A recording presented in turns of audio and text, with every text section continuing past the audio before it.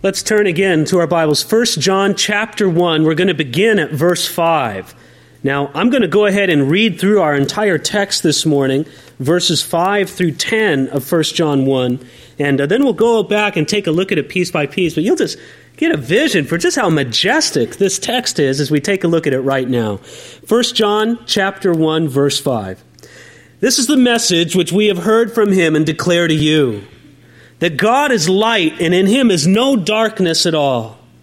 If we say that we have fellowship with him and walk in darkness, we lie and do not practice the truth. But if we walk in the light, as he is in the light, we have fellowship with one another, and the blood of Jesus Christ, his Son, cleanses us from all sin.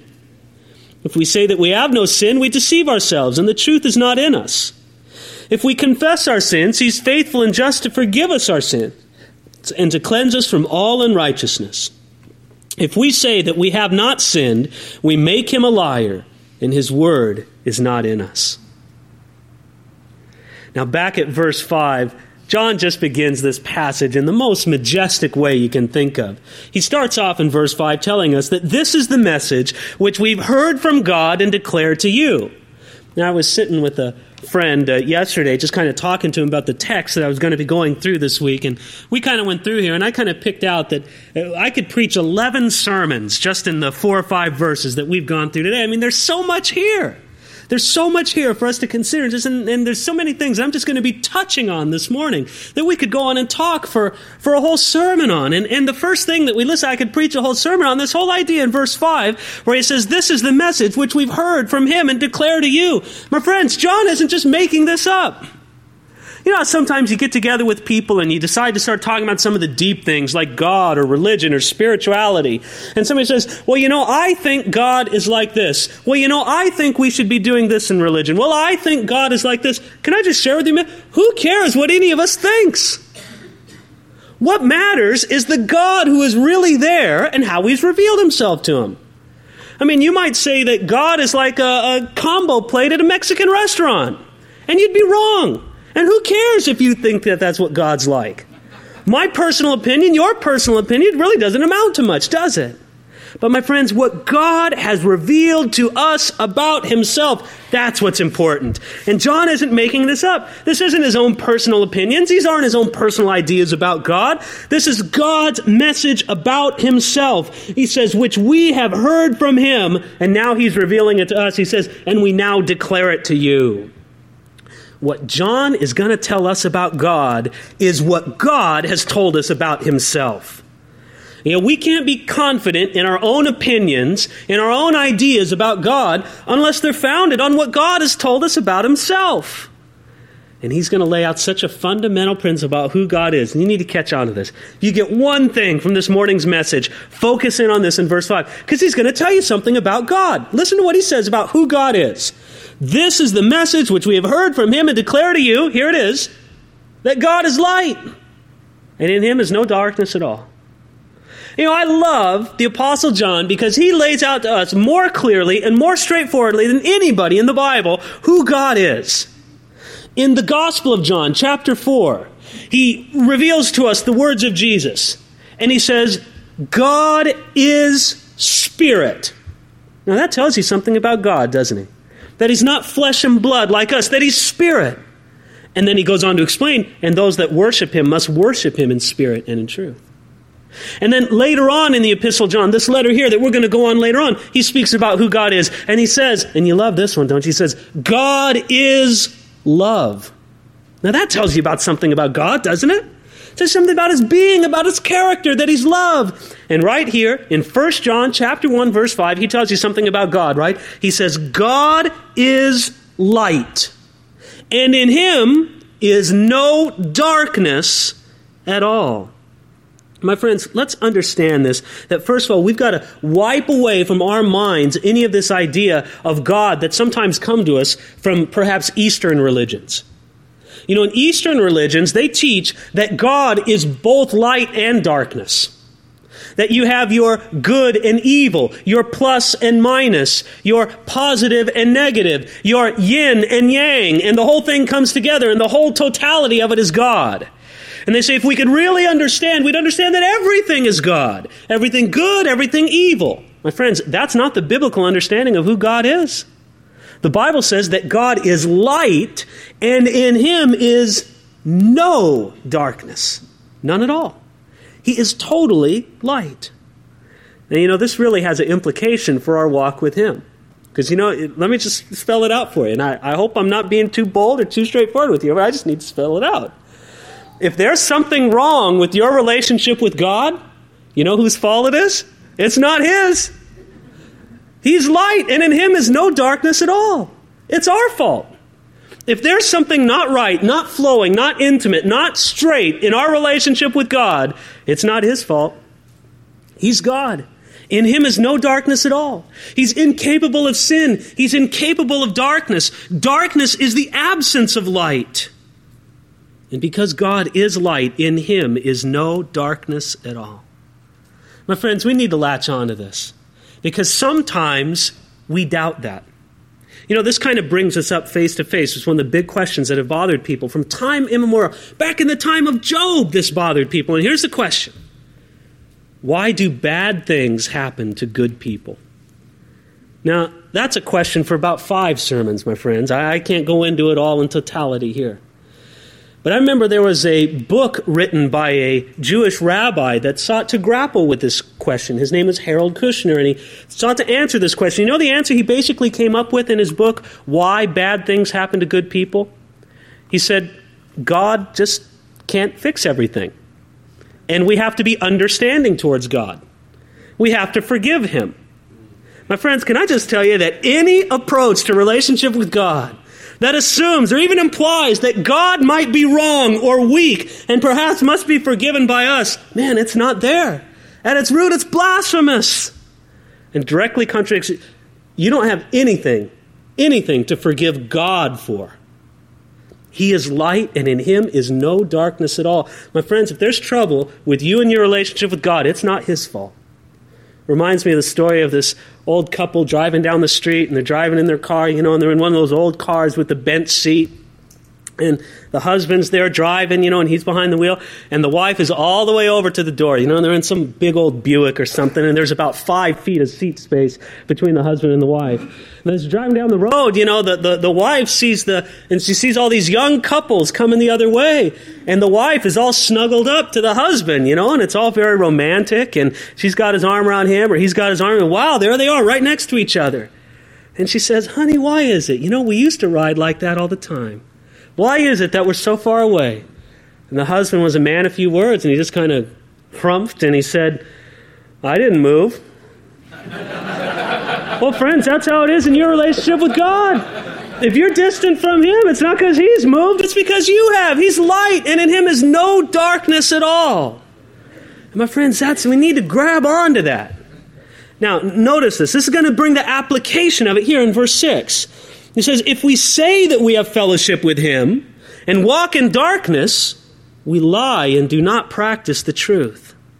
You see, because God has no darkness at all, because he's light, if one claims to be in fellowship with God, in other words, if you claim to have a relationship with God, yet you walk in darkness, you're not telling the truth. You cannot walk in darkness and be having fellowship with God. Now, please notice the words that he uses in verse 6 very carefully, because this is essential. You have to grab onto this. He says in verse 6, if we say that we have fellowship with him. By the way, isn't it okay? Anybody can say they have fellowship with God, right? A lot of people say they have fellowship with God. That doesn't mean anything in and of itself. You say it, they say it, another person says it. We want to know if there's some meat behind those words. And John's going to tell us one way, not the only way, but one way we can see if there's some truth to that claim to having fellowship with God. He says, if we say we have fellowship with him and walk in darkness. Now, please notice the word he uses, walk in darkness. Because I'll tell you, each and every one of us sin every day. Each and every one of us falls short of the glory of God in what we say, do, or think in some way every day. And you might think, well, look, if I sin every day, if I have something that I need to be forgiven of before God every day, am I walking in darkness? And John would say, no. Because that word walk has behind it the idea of a pattern of living, of habitual sin, of something that you live in, of your environment. He isn't speaking of an occasional lapse, but of a lifestyle of darkness. And my friends, if your life is a lifestyle of darkness, and if you say you're having fellowship with God, you're not telling the truth. You may be deceived, or you may know you're lying, but you're not telling the truth.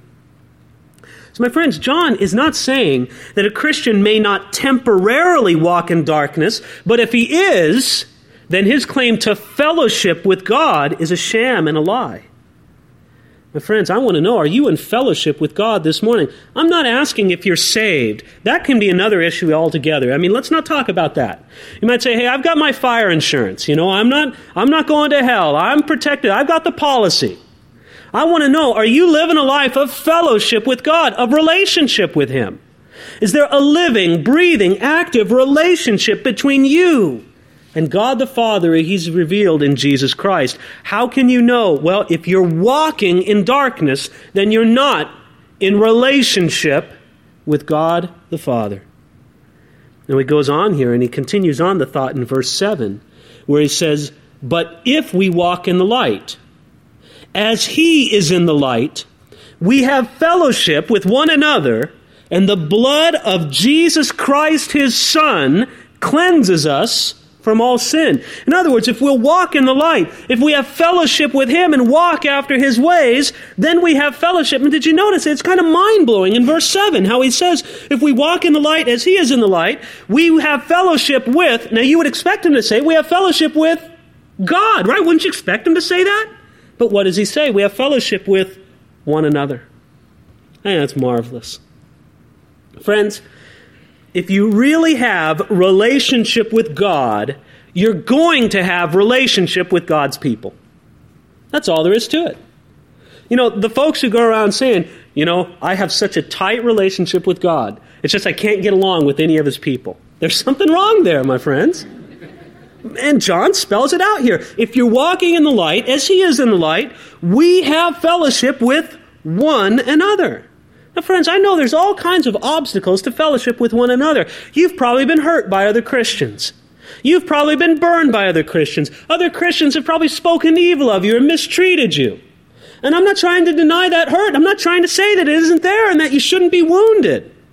I'm just saying that there's a greater fact than the pain or the wounding you've received. And the greater fact is that you're walking in the light and you have fellowship with the same God that they're having fellowship with. And so he isn't denying that there's not things that can come in and potentially hinder our relationship with one another. But friend, you have a greater fact in Jesus Christ than any of those other things. And then he says, and this is so great what he says in verse 7. Did you see this? He says, and the blood of Jesus Christ, His Son, cleanses us from all sin. In other words, if you're walking in the light, then you're having a continual cleansing of the blood of Jesus Christ in your lives. Now, I don't know if you're really aware of this. I don't know if you're tied in with this idea, but you need to be. That we need a continual cleansing in our lives. The Bible says in Romans chapter 3, verse 23, that all have sinned and fall short of the glory of God. And actually, in the verb tense that the Apostle Paul used in Romans 3:23, what he's really saying there, in the fullest strength of it, is, for we all continually sin and fall short of the glory of God. Friends, we all do. I don't want to lay a big, heavy trip on everybody here, but probably, since you woke up this morning, you've sinned. Since you woke up... Now, some of you say, of course I sinned. You should have seen my wife and I fight on the way to church. No, I wasn't in your car. I don't know you sinned that way. Of course I sinned. You should have seen me yelling at the kids to get ready. No. I'm saying even none of those things. Let me just ask you, have you glorified God perfectly from the time you woke up this morning to right now when you're sitting here? Well, of course you're laughing. You say, how could God expect me to glorify Him before I have my first cup of coffee in the morning? We haven't even had donuts after church, and you expect me to glorify Him? Well, yes, He is. I mean, God is worthy of perfect glory, perfect praise, perfect honor from us. In our time of worship that we had, I trust it was a meaningful time of worship to you, and that you were able to genuinely offer a sacrifice of praise to God. But even if it was the most marvelous time of worship that you ever had, can anybody here say that they brought a perfect sacrifice of praise to God? That not for one moment your thoughts weren't distracted to lunch already. Look, it's 9:30 in the morning. You're already thinking about lunch. And whatever it was in your mind, you were distracted, at least temporarily. You didn't bring a perfect sacrifice of praise. I didn't bring a perfect sacrifice of praise to God.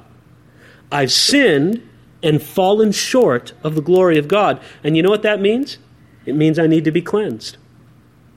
I need to be continually cleansed. You know, one of the most beautiful pictures of this, and I wish I had the time to go into it in fullness, but I'll just paint the picture for you briefly. One of the most beautiful pictures of this is when Jesus washed the disciples' feet at the Last Supper.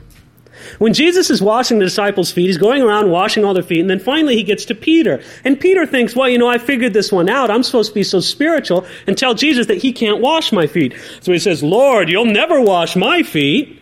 And Peter's thinking, yes, I got the right answer. You know, I'm going to be so much better than all the other disciples. And Jesus says, well, Peter, if I don't wash your feet, you don't have anything to do with me. And then Peter says, you know, typical kind of obsessive compulsive guy that he was, always off on one extreme or another, he says, well, then wash my whole body. And Jesus says, no, no, no. He says, listen, you've already been cleansed. But once you've already been cleansed, then you just need to have your feet cleaned. You know, isn't that how it is when we have our sins forgiven by God? And many of you were very aware when you first came to Jesus Christ and entrusted your life to Him, you felt like a load of guilt and sin was lifted off your shoulders, and it was glorious. And you really are changed. You really are a different person after that. You've been washed clean. But my friends, every day you're walking around in a dusty world, and your feet, so to speak, get dirty, don't they? And they need to be continually cleansed, continually washed. And this continual cleansing is ours, notice here in verse 7, by the blood of Jesus Christ. Now, my friends, not His literal blood. You don't need a drop or a molecule of the literal blood of Jesus to be somehow put on your forehead or on your hand, and that makes you clean from sin. No, not His literal blood, but His literal death. His literal death in our place. And the literal wrath that the Father poured out upon Him on our behalf. And my friends, His blood paid for all of our sin, past, present, and future. Can I just bring a word of comfort to you here this morning? And please listen carefully, because I know for a fact there have to be some hearts here this morning burdened by this. The work of Jesus on the cross doesn't just deal with the guilt of the sin that might send you to hell. It also deals with the stain of the sin that would hinder our continual relationship with God. We need to come to God often with the simple plea, cleanse me by the blood of Jesus, not because we haven't been cleansed before, but because we need to be continually cleansed to enjoy continual relationship. Now, friends, can I just focus on one word in verse 7 and bring this point home to you? Look at it in verse 7. It says, the blood of Jesus Christ, His Son, cleanses us from, and here's the word I want to focus on, cleanses us from all sin. Look at it. See it on your page. If you write in your Bible, underline it. But I need to ask you, more importantly than underlining it, do you really believe it? Do you believe it? Do you believe that it says from all sin? We can be cleansed by the work of Jesus on the cross on our behalf from all of our sin. From the sin that we inherited from Adam. From the sins that you committed as a kid. From the sins of our growing up. Sins against our father. Sins against our mother. Sins against our brothers and sisters. Sins against our husbands. Sins against our wives. Sins against our children. Sins against our employers and our employees. Friends, sins against our friends, sins against our enemies, they can all be cleansed by the blood of Jesus. Lying, stealing, cheating, adultery, swearing, drugs, booze, promiscuity, murder, all cleansed. Sins that haunt me every day. Sins that I don't even know I did. Friends, all sin can be cleansed by the blood of Jesus. There's not a single reason in the world why anybody needs to walk out of here this morning haunted by the guilt or the cloud of your sin. It can be forgiven by the blood of Jesus.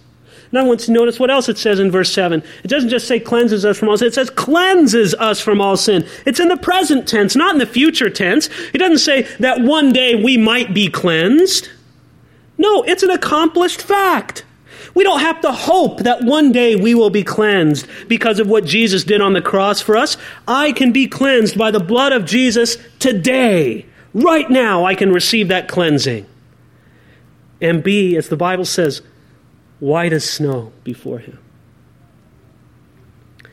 There are some things that happen in our lives that are so striking to us that our mind kind of starts telling ourselves, did that really happen or not? You know, we always want to deny that it even happened. And my friends, we just wonder, can it even be real that could, we think back, if I could turn back the clock and change it to where that never happened. My friends, the cleansing blood of Jesus can turn back the clock, can make it clean, new, that had never been done. Though your sins be as scarlet, I will make white as snow, the Bible says. Well, he's going to talk more about this idea of confession and cleansing coming into verse 8. He says, if we say that we have no sin, we deceive ourselves, and the truth is not in us. I think we need to think very carefully about what John's saying here. Because I bet if I were to sit down and poll every one of you, or every person on the street, if you would go and interview people down at the shopping mall, and put a microphone in front of them and say, do you believe that you're perfect? I don't think a single person would say, I believe that I'm perfect. But if you went around and said, do you believe that you're a sinner? I bet you get a much different reply. You see, we can all agree with the idea that I'm not perfect, that I make mistakes, but that's a different thing than from saying that I am a sinner.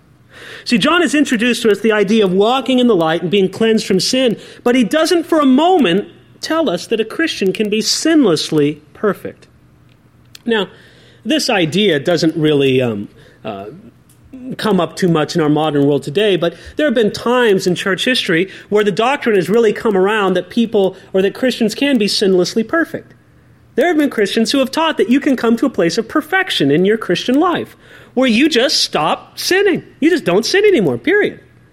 I heard a story, and it's probably not true, but it's one of these great stories about this famous preacher, Charles Spurgeon, 100 years or so ago in England, where he was at some dinner, and some guy got up and started claiming about how for the last 5 years he had walked in sinless perfection. In the last 5 years he had not sinned. And again, the story is probably not true, but it's a funny story nonetheless. And so the guy sits down after dinner, and supposedly Spurgeon went over and picked up a pitcher of ice water and dumped it on the guy's head.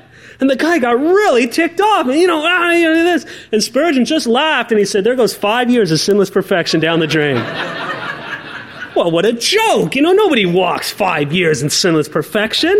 And if we say that we have no sin, we deceive ourselves, and the truth is not in us. But I don't think that that's the problem. People don't walk around saying, well, I'm sinlessly perfect. But how many of us really think that we sin?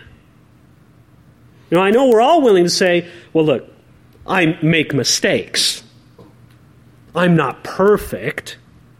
I'm only human. But honest, when we say things like that, what are we doing? We're excusing ourselves. We're defending ourselves. It's a much different thing than coming down calmly and straightforward and say, I am a sinner.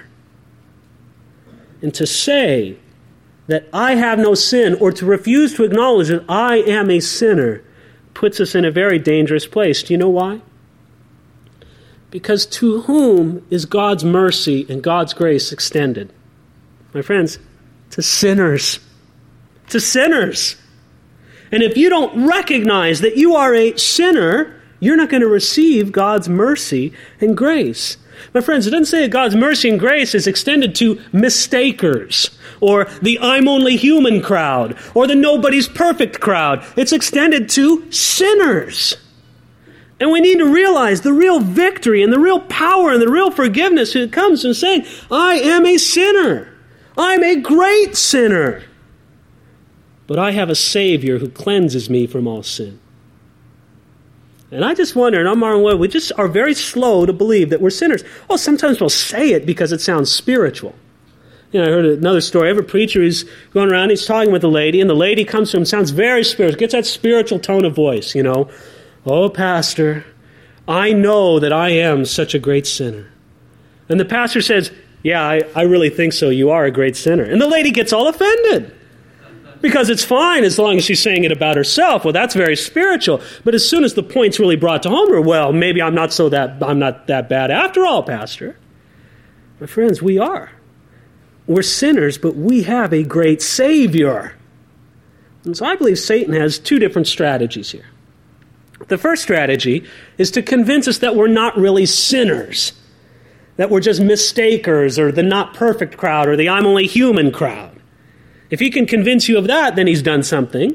Or the other strategy is to convince you that you're a sinner and then to lead you into despair. My friends, the most beautiful place to be is that I'm a sinner who has a great Savior in Jesus Christ.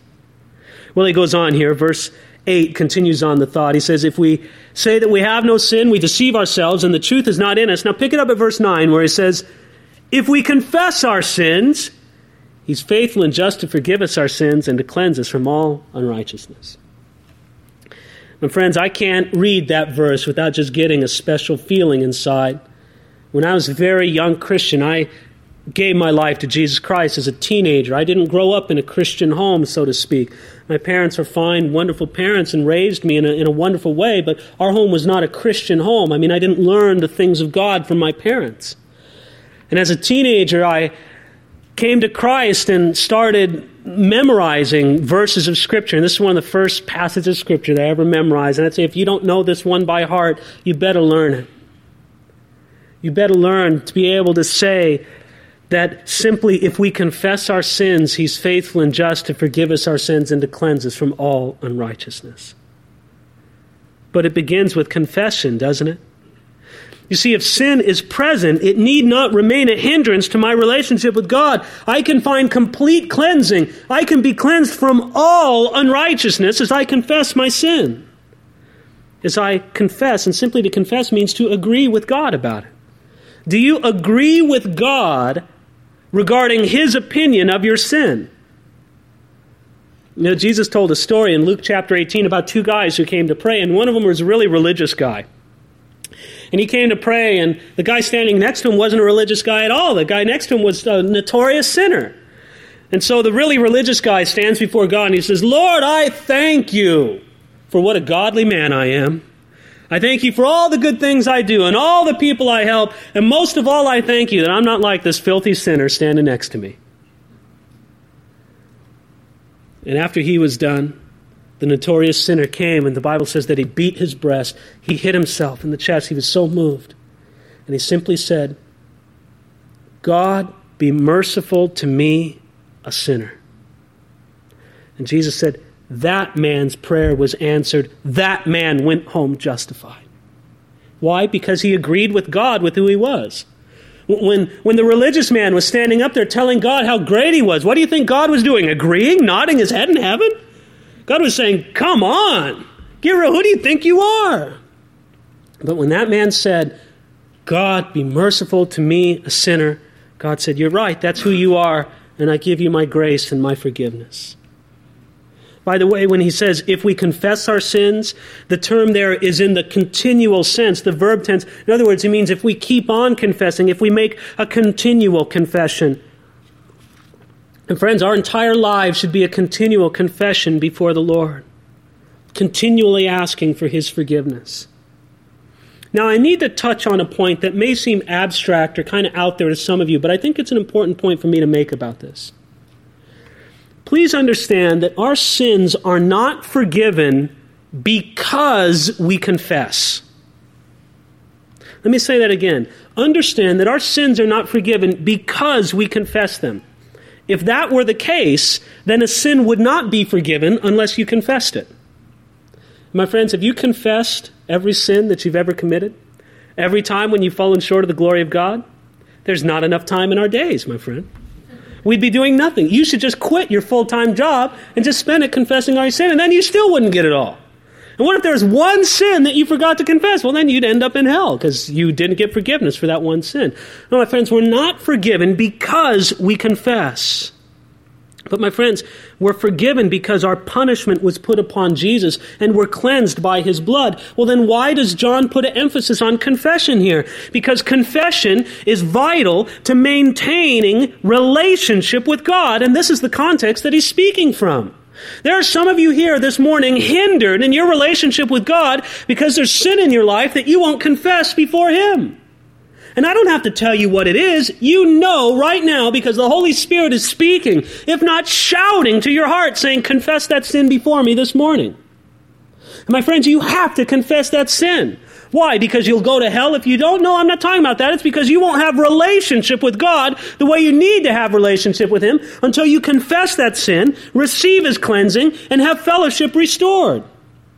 Now, I could go through a big laundry list of sin and hope something clicks in your mind. I don't have to do that, though, because you know. I trust right now the Holy Spirit speaking to your heart, and if you're in this place, he's shining his spotlight upon your life and saying, this is it. Confess this sin before me and have relationship restored. And might I say, and again, I could preach a whole sermon just on this. When you make your confession, do it right. I want to start a little campaign in the body of Christ across America that we might learn how to confess our sin again. Because most confession of sin that I hear today is so weak and wimpy and insipid. God must scratch his head and wonder what we're talking about at all. You know what I'm talking about. The kind of confession of sin that goes like this. Well, Lord, if maybe I might have done something wrong to offend you, then I'm sorry, but, maybe you could see your way to forgive me. Well, what do you mean, maybe, if I kind of did something wrong? Either you sinned or you didn't. Be like the tax collector said, God, be merciful to me, a sinner. Or say like David when he was confronted by the prophet Nathan about his great sin with Bathsheba and the murder of Uriah. He said simply, I have sinned against the Lord. And make it plain and straightforward and call yourself for what you are and throw yourself on the mercy of God's justice in his court and he will forgive you. Because did you see that in verse 9? Oh, it's so glorious. If we confess our sins, he is faithful and just to forgive us. Because of Jesus' work, the righteousness of God is our friend. He would be unfair not to forgive you. Is anybody here going to say that God's unfair? That God's not faithful? That God's not just? Of course he is. And because Jesus took the penalty on your behalf, he'll forgive you. In our legal system, we have a such thing, and it's a good thing in our legal system, called double jeopardy, and that you can't put a person in double jeopardy. In other words, you can't try a person twice for the same crime. If you've been declared not guilty for a crime, they can't say, well, we didn't like how that trial went, let's have another one. My friends, God won't do the same thing to you either. If your sin has been forgiven and dealt with, if it's been judged in Jesus on the cross, God's not going to say, well, let's try him again. No, it's been dealt with forever at the cross. So, my friends, we have a glorious, glorious promise. And he concludes here, verse 9, if we confess our sin, he's faithful and just to forgive us our sin and to cleanse us from all unrighteousness. If we say that we have not sinned, we make him a liar, and his word is not in us. My friends, I think every one of us should be uncomfortable with the idea this morning of calling God a liar. I don't think I'm going to find any volunteers. I'm not going to ask for any hands to be raised. Who wants to call God a liar? And friends, if we say that we have not sinned and that we don't need this continual cleansing of the blood of Jesus, and my friends, we are calling God a liar. My friends, I like how he ends. He says, if we say that we have not sinned, we make him a liar and his word is not in us. Now, do you remember last week when we were taking a look at verses 1 through 4? John told us who the Word of life was at the very end of verse 1. And who was the Word of life? It's Jesus Christ. So I think it's interesting how at the end of verse 10, where he says, His Word is not in us if we deny that we've sinned. I wonder if Jesus is in us if we're denying that we're sinners. My friends, if we refuse to see sin in us, we show that Jesus, that the Word is not in us. What a glorious promise we have before us right now this morning. You can be forgiven. I wonder if there's any more terrible word in the English language than the simple word unforgiven. A person is unforgiven. There's no chance. There's no cleansing. There's no restitution. My friends, the Bible says that you can be cleansed, and the cleansing that was provided by the work of Jesus Christ on the cross, it isn't just for the person who comes to Jesus for the first time. It's for all of us who are walking with Jesus but know that we sin. And we can have that sin cleansed and come in tight with relationship with Him again. I hope you're just pumped up to do it. I hope right now this morning you want to make a confession of sin to God and clear anything out of the way that would hinder your relationship with Him. So let's do that right now as I pray. I'm going to give you an opportunity just to silently confess your sin before God.